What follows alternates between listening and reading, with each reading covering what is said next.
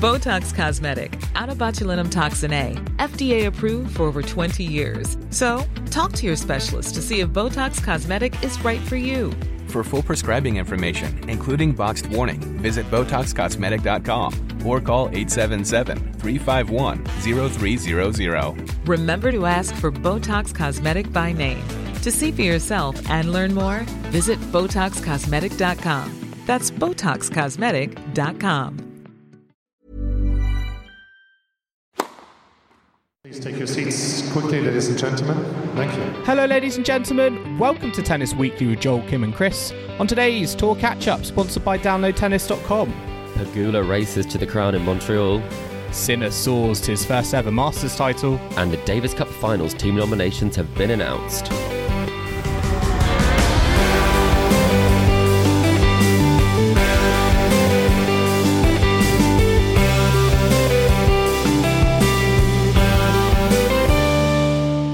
Chris, today is the 14th of August and we are here to catch up on the week in tennis at Tennis Weekly HQ. Jessie Pegula and Jannik Sinner are your champions in Canada, in Toronto and Montreal. But we're not really going to be thinking about that because we've got Cincinnati already underway, back-to-back Masters. It's not quite the Sunshine Double with Indian Wells and Miami. And in fact, I don't actually have a name for it. But we're getting much closer, aren't we, to the US Open, which I feel is slowly coming onto the horizon. Yeah, I mean, at the moment, Sloane Stephens is on court, so I'm immediately in Cincinnati. I'm locked in. I've forgotten that, that the last tournaments in Canada happened. So I'm going to have to refresh my memory on this podcast. There's overlap. There is. They played on Sunday. The draws came out on Friday. They played on Sunday. I'm not going to lie. I know earlier in the season, and we'll get onto this, I know earlier in the season we were talking about 2-week Masters events and we were being very critical, I feel, on the podcast. But at the same time, I'm not going to lie, back-to-back single-week Masters events is also, it doesn't feel very ideal, does it? Particularly with the weather we've seen this week. Well, not if you're Rybakina, but maybe if you're Novak Djokovic and you only play one, or Linda Noskova, who might have had the advantage of that week off, having made it to the final of Prague on Monday. And that was only a week ago, so time flies, doesn't it? But I wouldn't play both. It's tricky. It is that tricky situation, particularly if you're a top player of, do you play both? Can you play both? Or should you only play one? We're going to be discussing that, as you said, Rybakina, not a particularly happy customer in Montreal, but we're going to be discussing all the action from there. We're also going to be discussing all the action from Toronto, as well as what's to come in Cincinnati, plus the Davis Cup Finals team nominations have been announced, so we're going to be looking over those as well. But before we get into all of that, Chris, what's been your highlight of the past week? Well, mine is based in 2006, something that's been circulating online.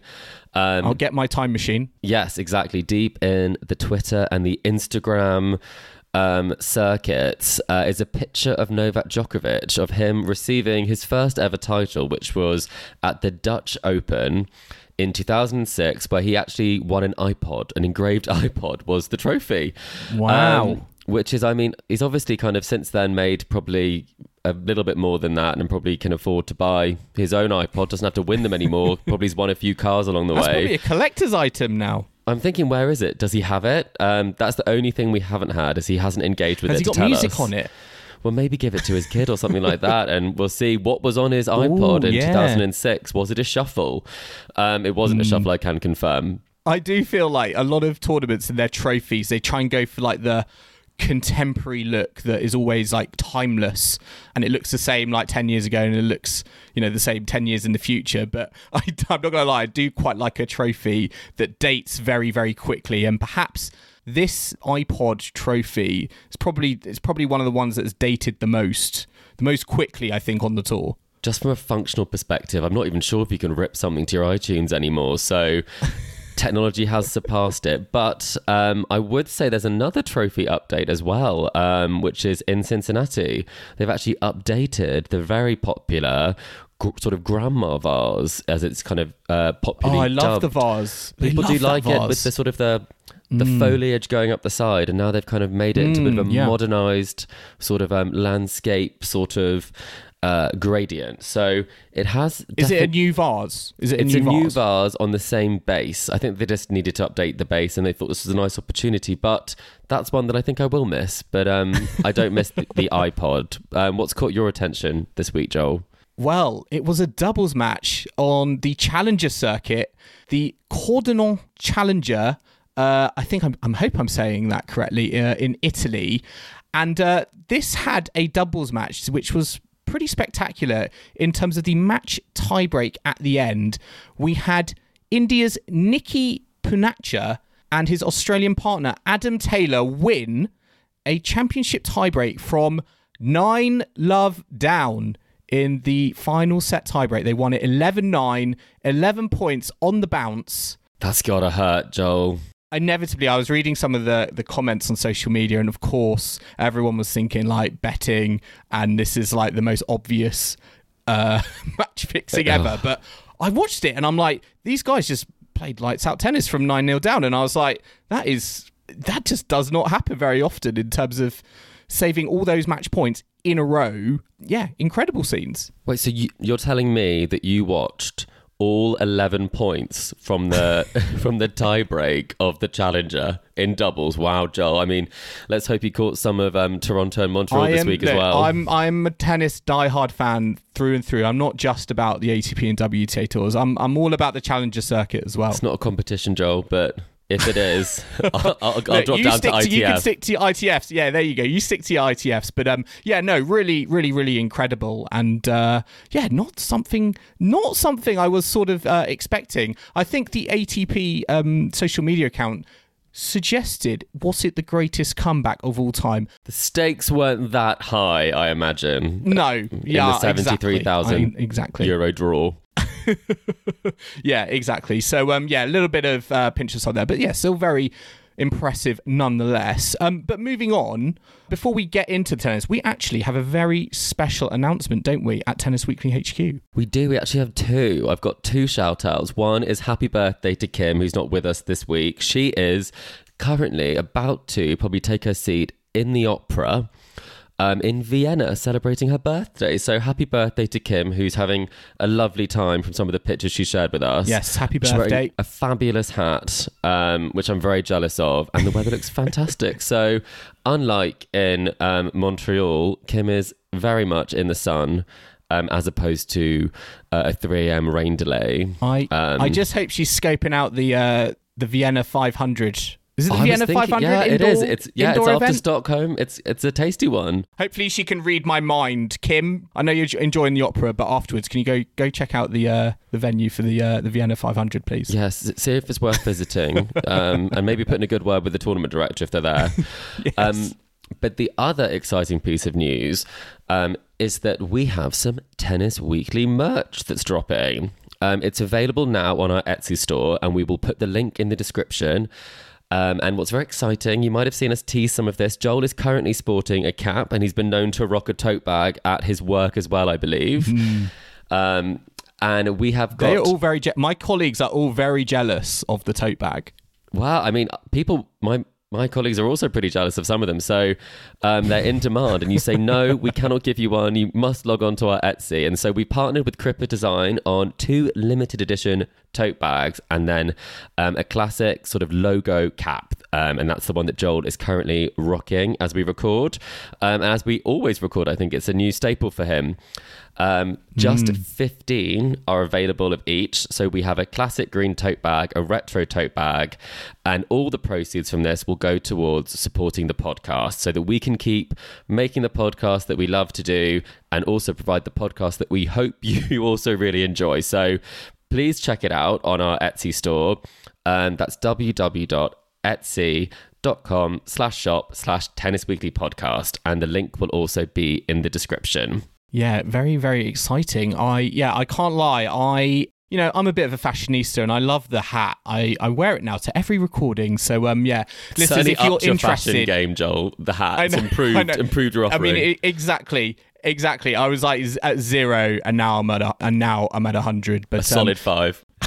We're going to be putting the link in the description. So if you would like to show your support for the show and would like some merch from the Tennis Weekly podcast, whether that's a hat or a tote bag, please consider going on to our Etsy account and purchasing one of those. But we are going to move on now to the tennis, and we're going to be talking about the Masters event that was in Canada across Toronto and Montreal. We're going to be starting with the men in Toronto because, Chris, we had Jannik Sinner win his first ever Masters 1000 crown. He defeated Alex de Minaur in the final, 6-4, 6-1. I think this was his third Masters final. His first time he's managed to get over the line in terms of becoming champion.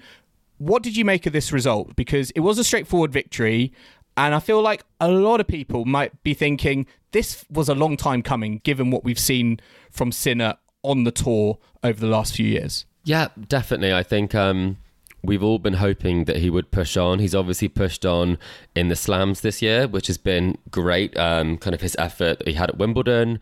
And it's definitely a positive trajectory for him. He's now kind of cementing himself as a top 10 player and really pushing towards top 5. So I think that's a very positive thing.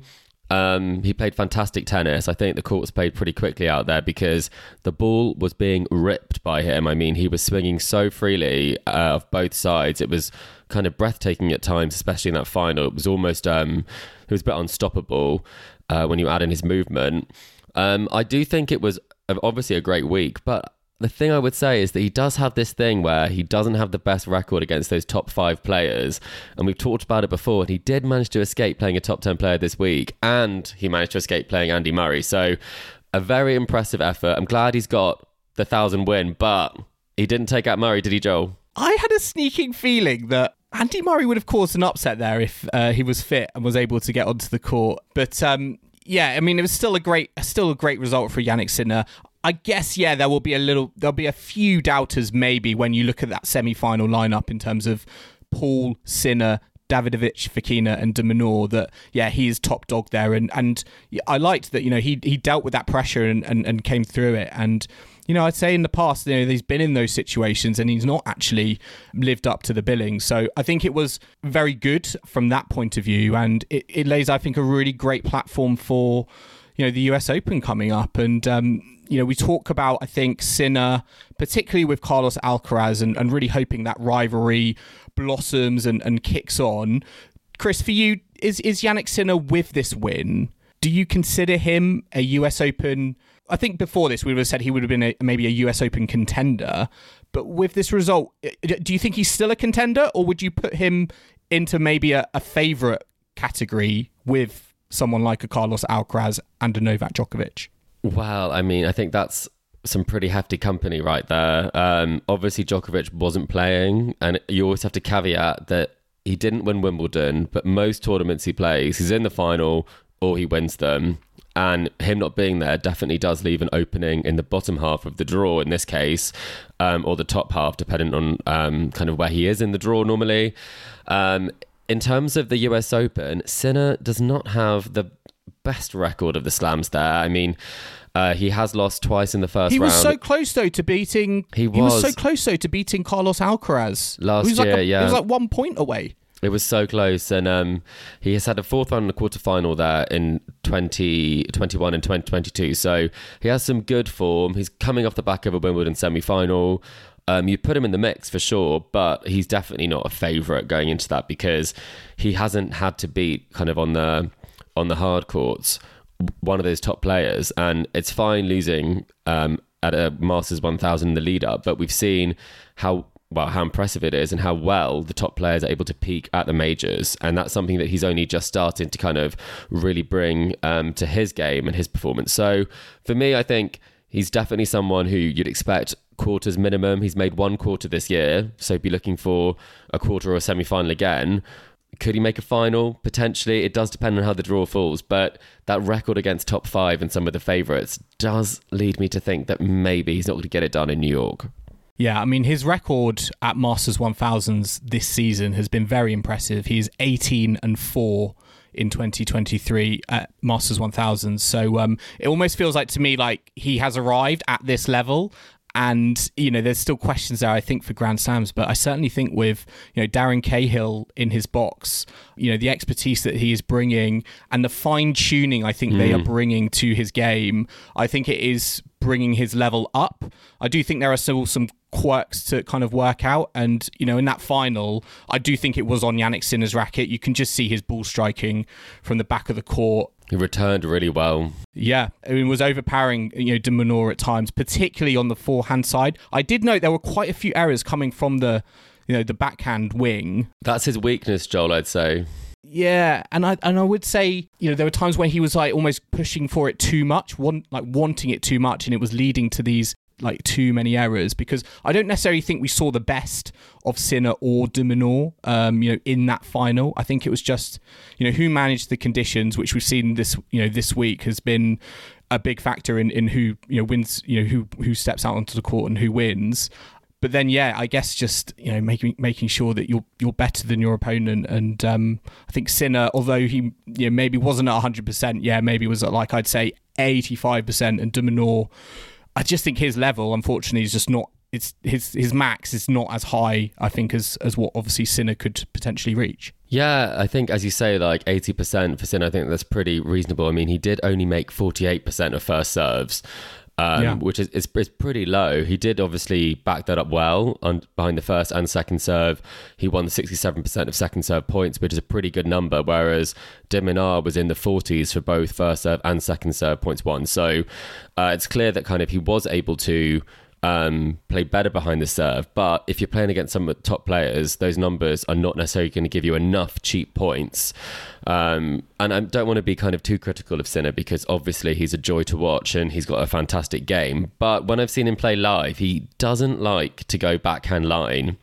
He does cross quite a lot with the backhand. And I think it is a good shot that he has. I think he's just got to take that on a few more times. I totally understand playing the percentages at key moments. But, I mean, how many times have we seen the top players like a Djokovic, a Nadal or a Murray just really go for it, lights out? Because I think that's something we see more on the WTA from Iga, Rybakina and Sabalenka. They're much more prepared to take the backhand line than I think some of the top 10 ATP players are. And I think it would be something that would probably only add to his game. I think it is exciting though, because I'm really happy in terms of how, as I said, he's gone and won this now. It feels like a mental block that is now over. And we can see how he gets on at the US Open. Just a quick word on Alex de Minaur, because he got to the final unseeded, had a very tough route. I think he beat Cam Norrie. I watched that match in the first round. He defeated Taylor Fritz, Daniel Medvedev, and then he played Davidovich Fokina in the semi-final, who was very much on form, came through that in straight sets. What's your view on de Minaur in terms of like his trajectory at the moment? Because he's he won in what? He got to the final in Los Cabos. In Los Cabos, against Tsitsipas. Got now another final here. Is he on an upwards trajectory, or where do you see him going into the US Open? Yeah, I think he's... last year I saw him in Stockholm and I was very impressed with him. I think he's got more on his shots than people give him credit for. I think people used to kind of make fun of the fact his first serve might not be the biggest on the tour. So I think he has got a bit of a bad rap at times, because he definitely does have, and we'll talk about this with Pegula, he definitely does have weapons. He hits the ball harder than you think, flatter than you think. He's a very effective grass courter. And I think he can cause some problems for people. He's probably the quickest mover on the tour. I mean, his foot speed is very, very quick, and it's always been a bit of a battle between pushing forward as well as being defensive, giving yourself enough time. So I think if he's one of those players who belongs in the top 20 for sure. And now he's 12 in the race, I believe, or 12 in the rankings, which is one place above Nick Kyrgios. So you couldn't get two more different players really in terms of the discipline of de Minaur versus kind of the shot making of Kyrgios. And I think it's interesting to see that kind of at their peak ranking, they're not actually too far apart, but in terms of their style, it's just so different. So there's definitely a lot more to his game than people give him credit for. And I do think we might see him in the top 10 by the end of the year. Oh, really? Oh, I didn't think you were going to go that far, because, to me, I still think there's a question of, is he too passive from the baseline? and as a result, lets his opponents sort of take charge. And I think for me, we saw that a little bit in the match against Sinner. But having said that, in the build-up, you did have matches where he was playing a lot more aggressive, and I think that for me is what I've liked seeing of him this season, is that I think before, I've had fans come up to me and brutally honestly tell me that he's a pusher, and I think this season he's trying to obviously kind of get out of that that identity and that image and have that element of aggression to add to the things that we all know are really good in his game, like the foot speed and the movement. He's a good indoors player, Joel. That's why I think, because he played very well in Stockholm last year when I saw him, and I think with Vienna, Kim will scrape the courts out for him over there. And then in Paris, I think he's got some good chances because his consistency and he doesn't get injured that much. So he's always there. He's a constant presence on the tour, grinding it out. And I think there are points to be won for players who stay fit until the end of the year and keep competing. Where were the Carota boys, by the way, in the final? Because we didn't see. Why isn't there like an American fan club? There needs to be a franchise model, a bit like Domino's Pizza or whatever. We're not sponsored, no sponsorship, but no. There needs to be that you're able. Anyone can be recruited, and then you're able to put on the carrot suit and cheer. Yeah, I want to see that. I hope we do see the Carota boys at some point, maybe at Flushing Meadows, we'll see.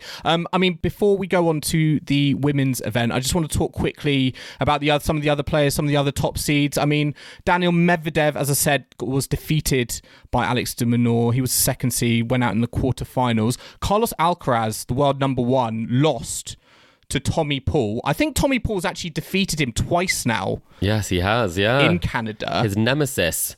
Weirdly, Tommy Paul's record, he's a great hardcourt player, I think. Maybe in a similar respects to Alex de Minaur, a little bit underappreciated, I think. And I think we talk about Taylor Fritz, talk about Ben Shelton.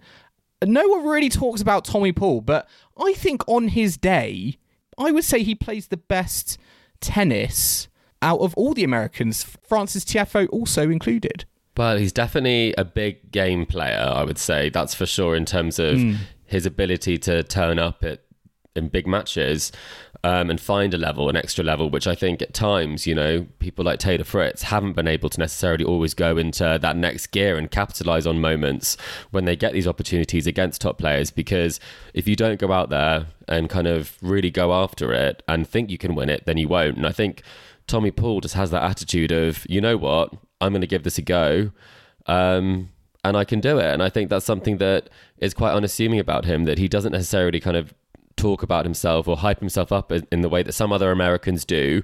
He's kind of that, he's very highly ranked, obviously reached a semi-final in Australia, but when it comes to the US Open, it's always kind of about the Fritzes, the Tiafoes. So I think it'll be interesting to see if kind of this shielded by those two who might be taking more of the spotlight, if he's able to spring some upsets in Flushing Meadows, because he's not someone you want to see in your draw, because he is a bit of a dangerous ranking. You don't want that in a round of 16, that's for sure. No, he is 1-6 lost for against top 5 players on hard courts. So he's definitely going to be a threat, particularly with the US crowd behind him. Carlos Alcaraz, is there any worry there? I personally think he reached the quarterfinals playing terrible tennis. Some of the worst tennis I feel like we've seen him play this season, and he still managed to make a quarterfinal. Are you sort of worried or not really, given what you saw? It's his first outing since Wimbledon, so maybe he's a bit rusty. There's been a little bit. People always talk about the fact there are a lot of things that go on after that. It's the ultimate tournament in many ways for so many people. It's, reaching the dream that you never thought you would. And it's a big deal. So there's a natural come down off that. And, I don't think you can read into it too much, because we've got Cincinnati next week. And the fact that he hasn't gone deep here might mean that he'll go deep next week or this week now even. So I don't think we can read too much into it, because as you say, he can even win ugly at times if he needs to, and it wasn't good. But then I think with the Canadian Open, I'm not sure how many people tend to peak there and then peak at the US Open. I think it tends to be the Cincinnati performers that take their form through.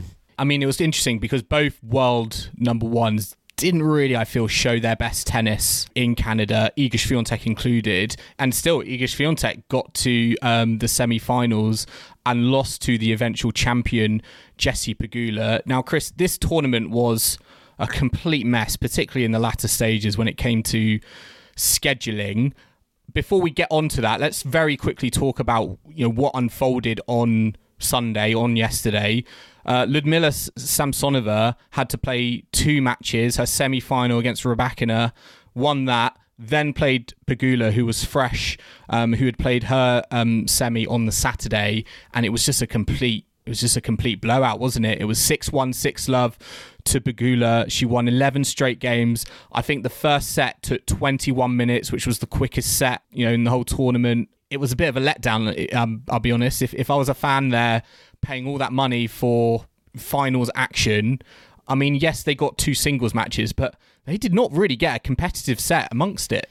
No, it was a big shame. And I think, to be honest, you have to look at kind of two groups of people. The WTA, who Rybakina pointed the finger at here, which we can talk about after we've talked about Samsonova's comments, which I think are very true, that the tournament directors are the people who make the decisions about scheduling in a big way.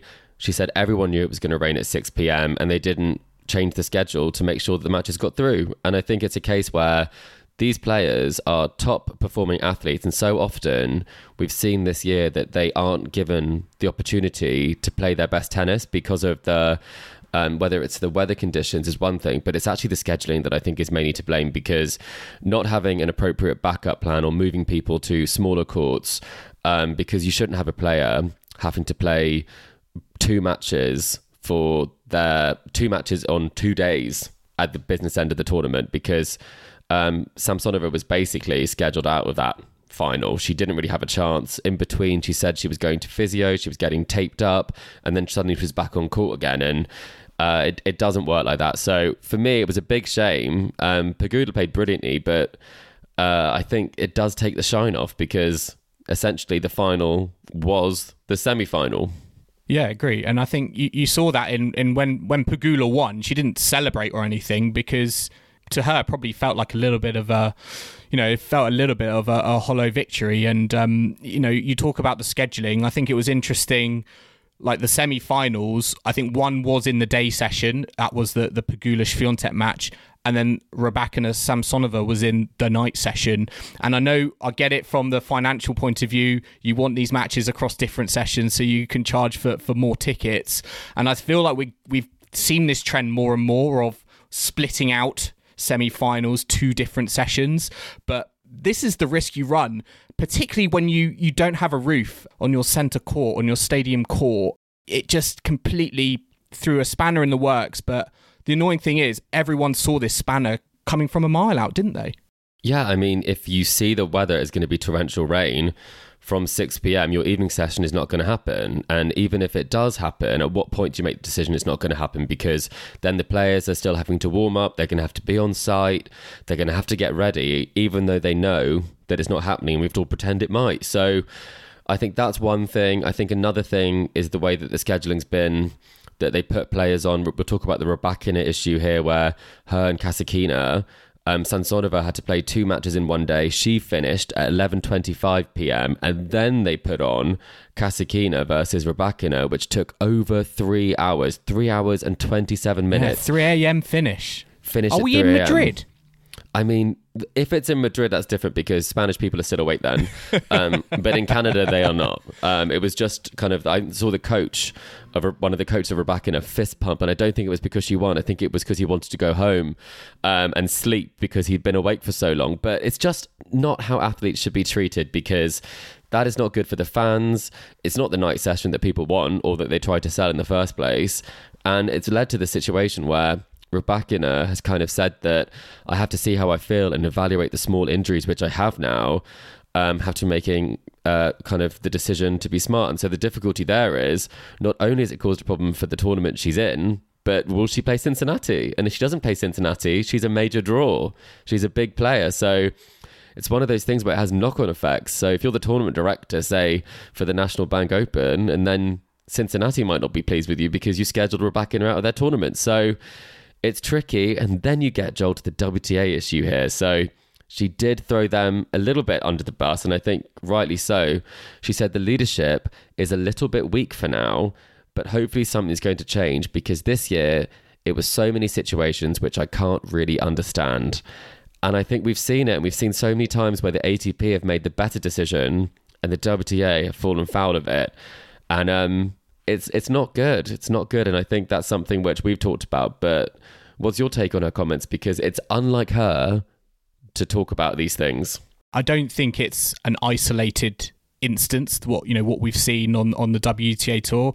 Well, I have to think back to Rome, when they put the WTA Rome final on at 11 p.m. and these decisions just don't present the WTA product in the best light. And I think that's what's so frustrating, because at the moment you've got what feels like a top four forming in terms of Swiatek, Rybakina, Sabalenka and Pegula, and you've got this really exciting moment. Coco Gauff's in there as well. It just doesn't present these players in the best way possible, and as a result we don't get the best matches possible, and it feels frustrating because you feel like there is so much more that this product can offer, but no one's going to be watching it, or a player is too tired. And I think that for me is what's kind of so frustrating about it. And as you said, the knock-on effect going from one tournament to another, well, it doesn't just affect in the moment, it affects the next tournament as well. The and US I think Open. That's again what is so potentially the US Open. That is what's so tricky, I think, about these back-to-back Masters events. Yes, I think it can work with the Sunshine Double because that's over a longer period of time, but 1 week to get in a 1,000 level event, to me, after what we've seen in Canada, on no roof, you're asking for trouble. And personally, I think it's too much to ask for. Yeah, I completely agree. I think I've never noticed it to this extent before, because this has unfortunately been a bit of a letdown of what could have been an epic tournament, and I think testament to the players on the WTA, because they get on with it no matter what. Rybakina was fighting for every single point at 3:30, knowing that probably this was her out of the tournament, and her hopes of winning the tournament would go with this result. And then Samsonova, I mean, it must have been pretty soul-destroying for her to have played one of the best breakout tournaments of her career and just not have anything in the tank for the final. She loves playing the build-ups. Washington champion last year. She was the queen of the 500. Yeah. She was Andrei Rublev from a few years ago. But either way, I think that was what was so nice with Pegula, who didn't celebrate too much. And she did also say, you guys need to give a round of applause to Samsonova, because she's played something like 5 matches in 3 days, because she really wanted to make it clear that it wasn't a case that Samsonova wasn't trying. She was really trying, but was in a difficult situation.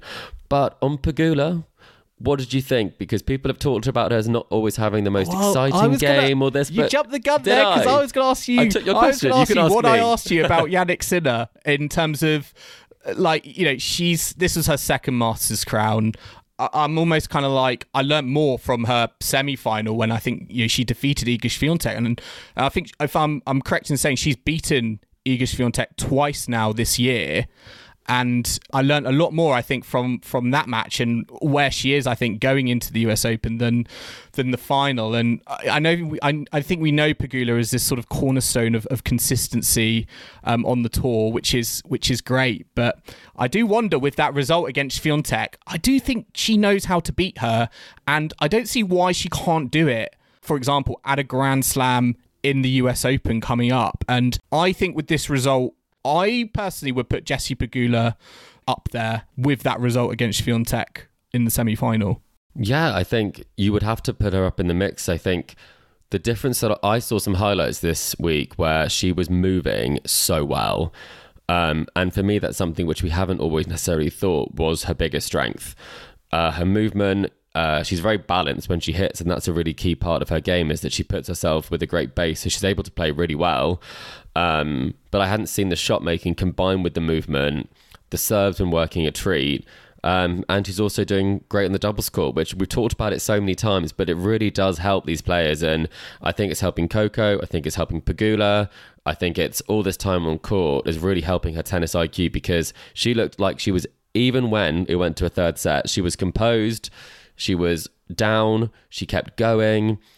She stuck to the game plan. And I think the mystery has definitely been a little bit solved by her. I mean, she did get bageled by... She still needs to take the step, though. I'm still a little bit like, yes, I know that she can do this, but can she do it at Grand Slam? And I still think, she's got the perfect, chance and opportunity to answer that, at a home slam, coming up in a few weeks. But we're still left with that question, I feel. Yeah, we are. And I think that would be the question is, coming up to the US Open, I mean, we've got two fantastic women's tennis players from the US in the top 10. We've got Coco and we've got Pegula.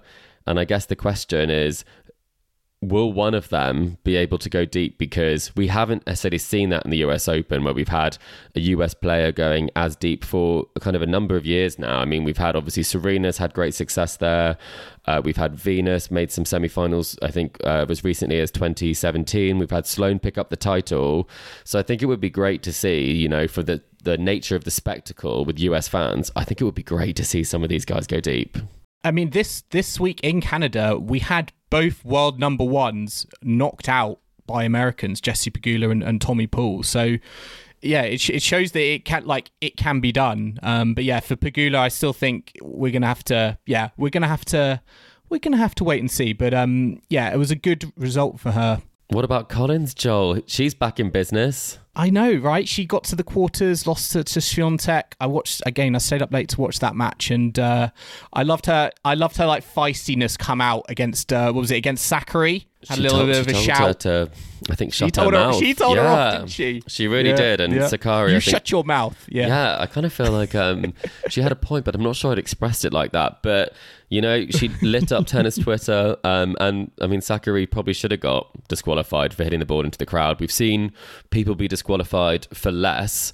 I guess it wouldn't be right not to mention another player who had a fantastic return to the tour in the form of Caroline Wozniacki, picking up a first round win and then really pushing Wimbledon champion Vondrousova in that second set. Yeah, that second set. Very promising. And she plays unfortunately, Svitolina this evening. I feel like that's a very tough first round, but what did you make of the Danes' return to the tour? Yeah, I think it was as good as one hoped. She came through in her first round match very, very well against Kimberly Burrell. I thought, regardless of who her opponent is, just coming back to the tour, that's no mean feat. So I was impressed with how emphatic that win was. And then, pushing Vondrousova in that second set, it gave me cause for optimism, I think, because, Vondrousova is a Grand Slam champion. She's a Wimbledon champion. So, I was impressed, and we'll see how she gets on. I think she's going to need a few more wild cards to maybe just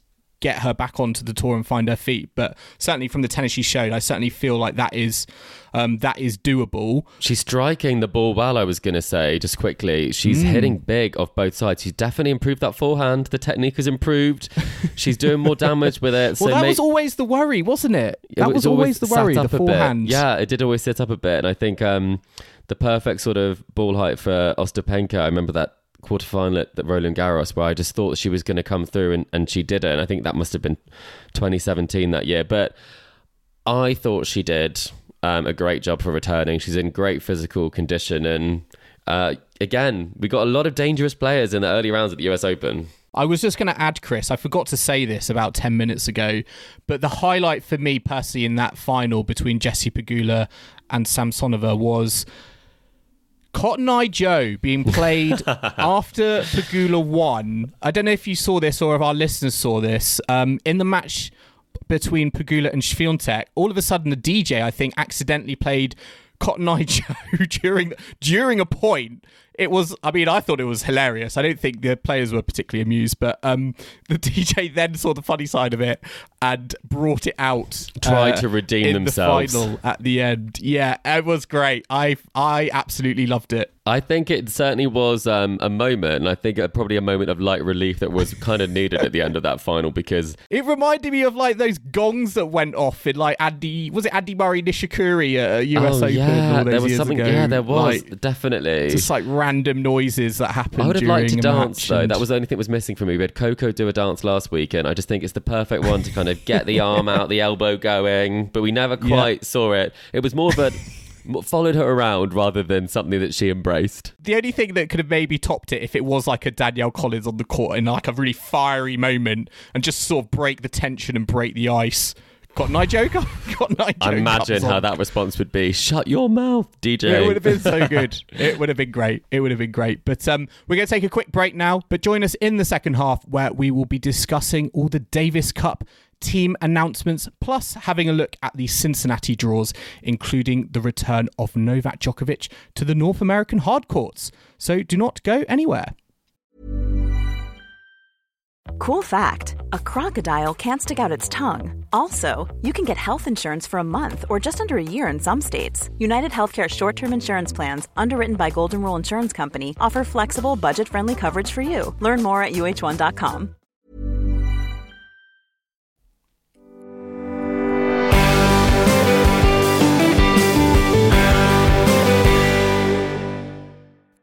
Welcome back to the Tennis Weekly podcast, sponsored by DownloadTennis.com. And now we are going to move on to a mysterious player. Have I got that right, Chris? You have got a mysterious player for me. I have indeed. Joel, it's time you get back in the hot seat. You've had a number of weeks off. I'm so scared. I'm scared of going back in the hot seat. That's why I'm the quiz master. It's I want to okay cower away as answering the question. You don't have the slam spoons of shame right now. That they are firmly in my hands, unfortunately. But yes, we have a mysterious player. You actually have a very good track record at mysterious players, so you should be rejoicing that this isn't one where I'm setting par. For anyone who has not encountered us do a mysterious player as par for the courts, the way that it works is that I will reveal a number of clues. After each clue, Joel will get to guess, or has to guess, even if he doesn't know who he thinks the mysterious player is that I'm describing. And hopefully he will get it, but if he doesn't, another clue will be given. So Joel, are you ready? And our listeners will just collectively shake their heads. They'll shake their heads, they'll do much better, and they'll tell us on Twitter. Okay, right, I'm ready. It does start a bit tricky. I haven't gone for a date of birth this time, but Ooh. I have won 34 career titles. 34. So they've probably been around quite a while. Are they past or present? Andre Agassi. I will continue. Okay. My career high was world number 2. Okay. Gustavo Curtin? I'm going old school, but I feel like that's maybe plausible. You seem to... That's a theory you've really got in your head, that these people are non-active players, but I can tell you it's not Gustavo Curtin. I do believe he was world number 1. So I think Paul Guga there, I think he had done that. But this might help you, Joel.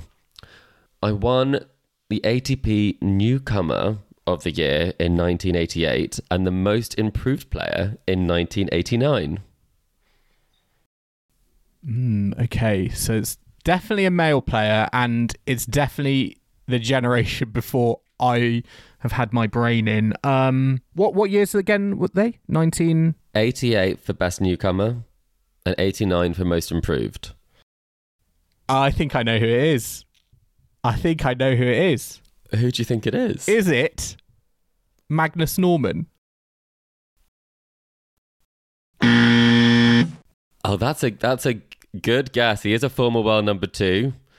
I have to say, unfortunately, we will continue. Oh, I thought I had it. I thought I had you there. The clues are not bad. So, I'm the youngest player to win a main draw match at the US Open in 1987 when I was 15 years old. I think this is right. Is it Michael Chang? It's Michael Chang. It is. Yes. Fantastic effort, Joel. Unbelievable. As soon as you said youngest at US Open, he was an unbelievable talent when he was a He has all of the youngest records. And the next clue was going to be that in 1989, he became the youngest ever male slam winner when he won the French Open aged 17 and 110 days, defeating Stefan Edberg in that final in 5 sets. And then the final clue, if you really weren't going to get it, was going to be that he's the long-term coach or coaching assistant to Kei Nishikori. That was the final one, which I thought you might remember because he was in the box for all of those big matches, but he no longer travels with him. But a fantastic talent that quite often doesn't get the recognition he deserves. I also think he used to hold the record for longest Grand Slam match before Isner Mahu. I'm 85% certain he held the record for longest Grand Slam match in terms of minutes. But he was a phenomenal talent. We'll fact check it, Joel, at some point. I should have used that as a clue. But do tell us, listeners, did you get it before Joel? Did you get it from 34 career titles? If you did, maybe we need to send you a mug because that is impressive. But Joel, you've redeemed yourself. You've survived another week in the hot seat. I survive. I live to fight on. Right. I want to go back to being quizmaster. A lot more comfortable. You've bought yourself at least 3 weeks off. Right, let's move on to the Tennis Weekly mailbag. And we had Sheila get in touch with us on email this week. And her question was this. With the Lionesses in the semi-finals of the World Cup and in Canada last week, the players building fantasy hockey teams, my question is, who would be in your 11-a-side Tennis Weekly WTA fantasy football team? Ooh. Very topical, Sheila. I am dreadful. I have so many of my friends at the moment be like, Joel, set up a fantasy football team for the Premier League that's just started, and I just can't get involved because my team's just so diabolical. Your team is tennis. Let's be honest. Your team better be tennis. So we have 11 players, I believe. Then, Joel, we have listeners. We have put our heads together for this. To try and come up with the best team because we had some fantastic answers from some of the players on their fantasy hockey teams. But shall we kick it off with our goalkeeper, Joel? There's only one place, Chris, you can start with goalkeeper, and that is Iga Swiatek with all the hand movements at the net. At the net, she's great. I think she would make a great goalkeeper, exactly. I mean, that's a really good one.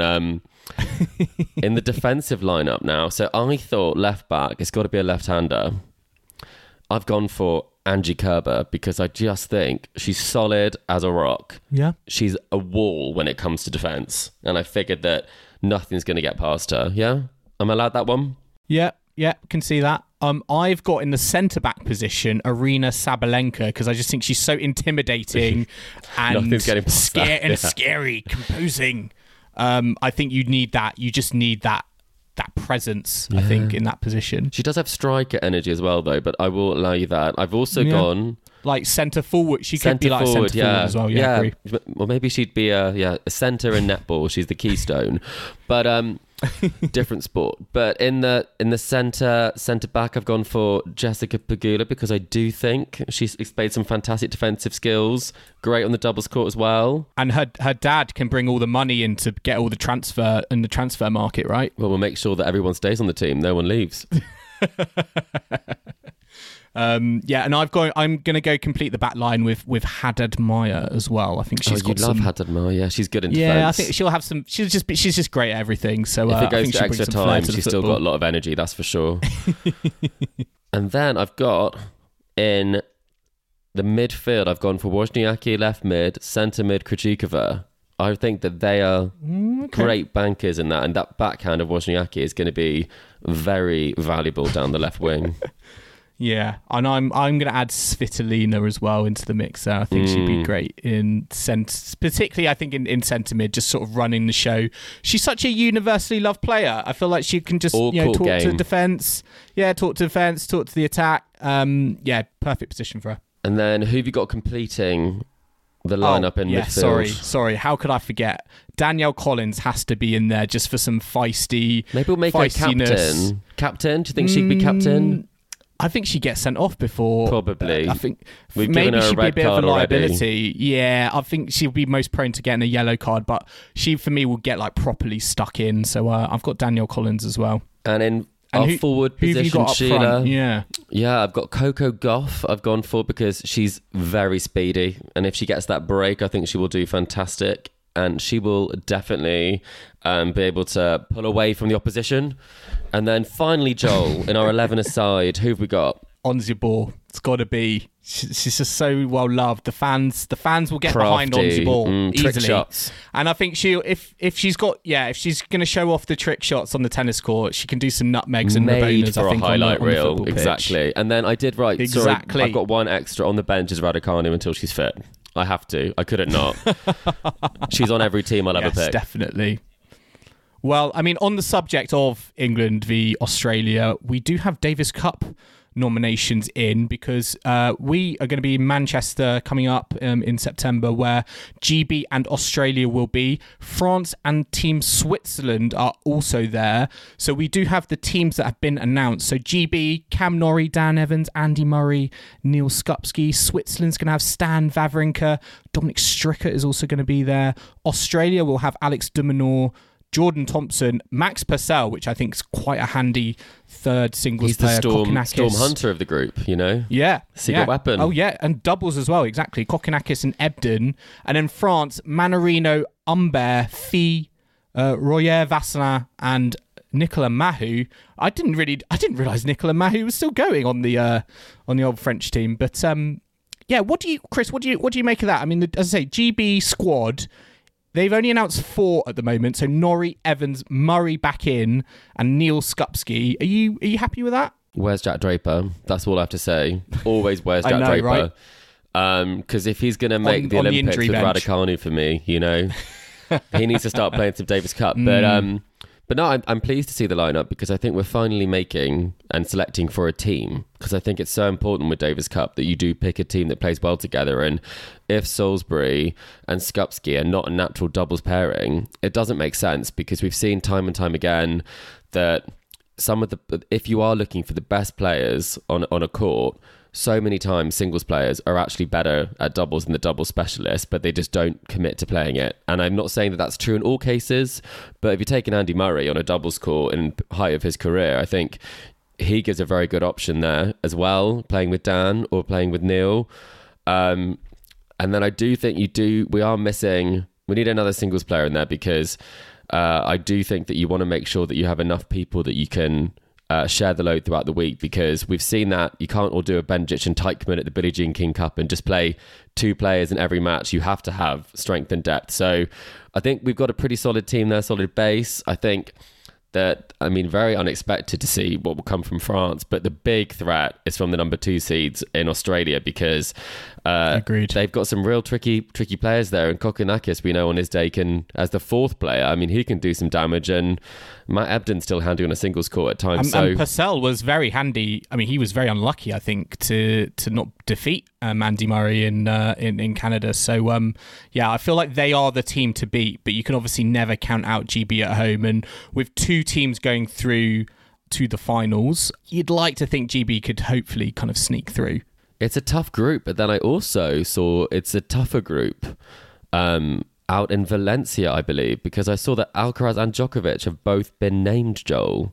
Yeah. So that might go straight from the US Open final, not saying it will happen, but wouldn't bet against it, and then have a repeat in Valencia. That would be what that would be wild. We don't normally get, I feel, real big, heavy-hitting solo singles matchups in the Olympics, Joel. Team tennis. Yeah, it's the Olympic qualification. Do you remember we had that one great match between Nadal and Djokovic in the ATP Cup? That's, to be honest, to me, that's like the only thing that was great about the ATP Cup was probably that singles match. But it just doesn't happen that often. We have to sort of cling ourselves to these potential hopes. But it could very well happen, couldn't it?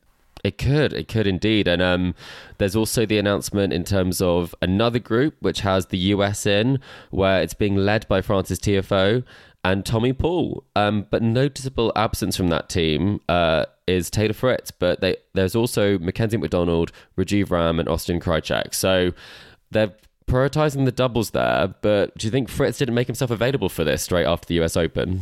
Yeah, potentially. I just think that they've got enough depth there that he'll play the finals but doesn't need to play the qualifier. Yeah, it is tricky though, because they're all the way in Split, and it's a long slog, isn't it, if you're potentially going deep. Not if you're in New born York. at Chorich and you're going home anyway. Well, true. Yeah. I am expecting, though, as always with these sorts of things, there'll be some dropouts inevitably along the way and replacements, etc. But certainly the US, given their team, they look like they're the favourites in Croatia. Definitely. I'd agree with that. But nevertheless, a very good lineup across the board. And it looks like this year, heading up to an Olympic cycle, there's going to be some great Davis Cup action. Let's look at Cincinnati very, very quickly. Defending champions here. Again, a couple of surprising names. Caroline Garcia and Borna Coric. Let's look at the men's draw quickly. I mean, the big talking point here, Chris, is Novak Djokovic is back. Saw him on the practice courts. It's like, again, he's like in this sort of disciple territory where like thousands of fans are watching his practices. Well, I think with the he was beard even as well. He surprised does by... look like a disciple, doesn't he? Yeah. But I mean, I think he was even surprised by how the reception he was getting in Cincinnati. But what do you make of the draw that we've got? As I said, Djokovic is the second seed, right at the bottom of the draw. Carlos Alcaraz is at the top. And then you've got Tsitsipas and Medvedev making up the top four. Where are your eyes drawn to in this draw? Well, I mean, I'd love to see a Sinner Djokovic quarterfinal. I think that would be really interesting heading into the US Open. That's for sure. I think I'm also looking at the likes of Alcaraz to see how he'll do this week. I think he's got a pretty decent draw. But Tommy Paul, again, he's floating there. He's seeded to play him. Yep. That'll be in the third round, I believe. So it's not easy. But I would say, Joel, I've been looking at some of these first round encounters, and we've got Seb Korda versus Borna Coric, and he's defending champion. That's not a draw you want to see on US soil. We've got Zverev versus Dimitrov, and we've got Berrettini, Felix Auger-Aliassime. So, I mean, it is absolutely stacked. There's nowhere to hide. And yeah, I agree. And I think in contrast, actually, to Carlos Alcaraz, I actually think Novak Djokovic's draw is pretty tricky because he could have his first match back could be Davidovich Fokina, who got to the semi-finals in Canada. Alex de Minaur, who was the finalist, could also be there. Yeah, I know. It's just crazy. I don't know about you, but to Norrie's there. Goodness. Yeah. To me, honestly, de Minaur and Davidovich Fokina are like the two players on the men's draws. They just perennially seem to be unseeded, and it just perennially seems to be unfair, I feel, to everyone else. If I had to say right now, what is Davidovich Fokina's rank? What would you say, Joel? I don't know. I feel like he plays depends borderline top 10 tennis at times. Yeah, it depends on the week. Is he a top 30 or is he a top 10? He's 21 in the live rankings. I'll say that would be his career high. Okay. So we'll see. He should be seeded though, surely. Okay. Well, I mean, right? He should be. In the US at least. But moving on to the women's draw. I mean, we've got Swiatek as the top seed. Sabalenka is there. All the usual names, really. Jessie Pegula, Rybakina make up the top four seeds. We'll wait and see if Rybakina does play it because, it's been quite a quick turnaround, for her in terms of the amount of tennis that she has played. Ons Jabeur is there. She wasn't in Canada, in Montreal, but she is back as the fifth seed. Again, Chris, where's your head turning to here? Because there are also some very familiar matchups that we got in Montreal happening in Cincinnati. There are. I'll tell you what, I am so relieved being 5-2 down. Sloane Stephens has now won. She is through. So I can now look at the rest of the draw. And from my quick glance, Danielle Collins versus Pavlyuchenkova. Pavlyuchenkova, quarterfinal at the French. We haven't seen her in action much since. Could get a DC Swiatek rematch in the second round. Exactly. We've got Venus versus Kudermetova that's on right now. And then we also have some very, very tasty encounters. I mean, it is just so stacked, these draws at this stage, of Haddad Maia versus an unseeded Mukova, as well as Jennifer Brady-Donovekic. And Jennifer Brady played fantastically. We've got, Azarenka Krejcikova. I just think this is wide open, and I think we will see some upsets. But where are you looking, Joel?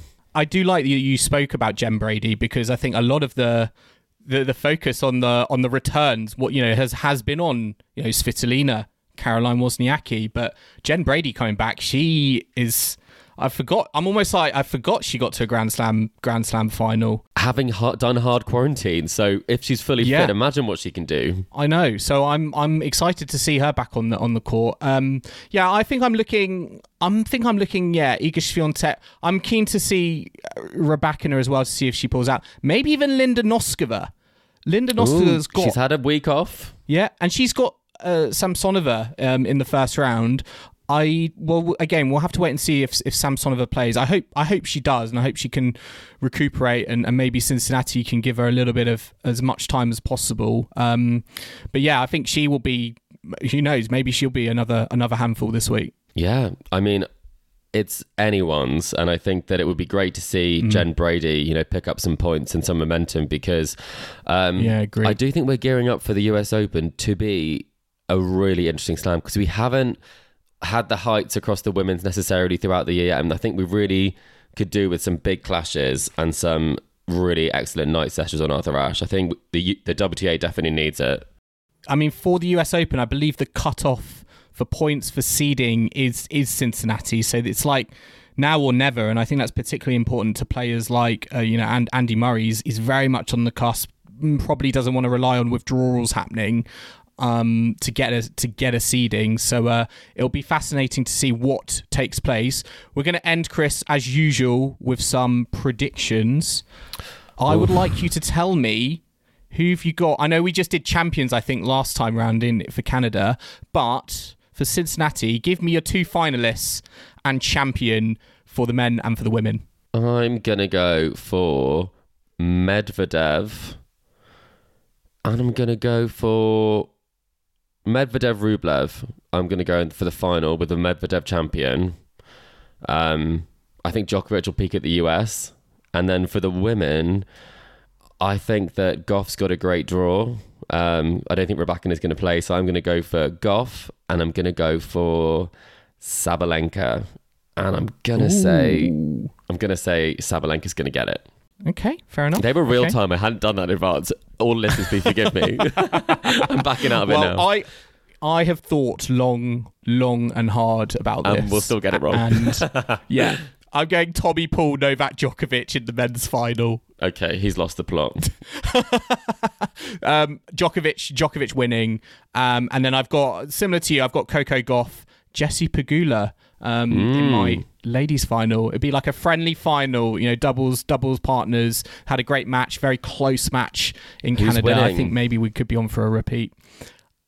I'm going Coco Gauff this time. I think there's more to come. There's more to come from Coco Gauff. So I'm going that, but they will inevitably be wrong because they're never right. Kim will get it right. I'm sure Kim's got it right. Kim will get it right. Yeah, Vienna, yeah, she's got it right.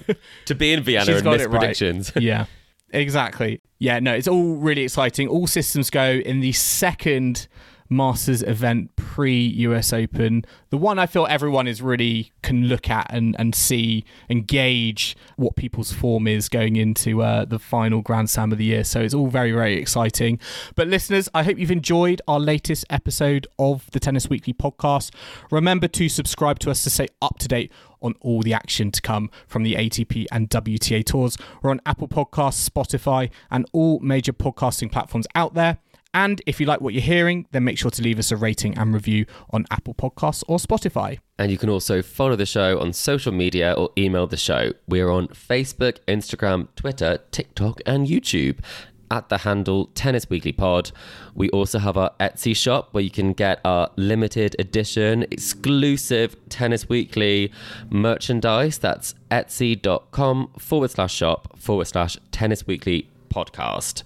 You can email the show tennisweeklypod@gmail.com or check out the website tennisweekly.co.uk. And we will be back next Monday at Tennis Weekly HQ to catch up on all the action from Cincinnati. So I hope you can join us for that. But in the meantime, it's goodbye from Chris. Goodbye. And it's goodbye from me. We'll see you again soon.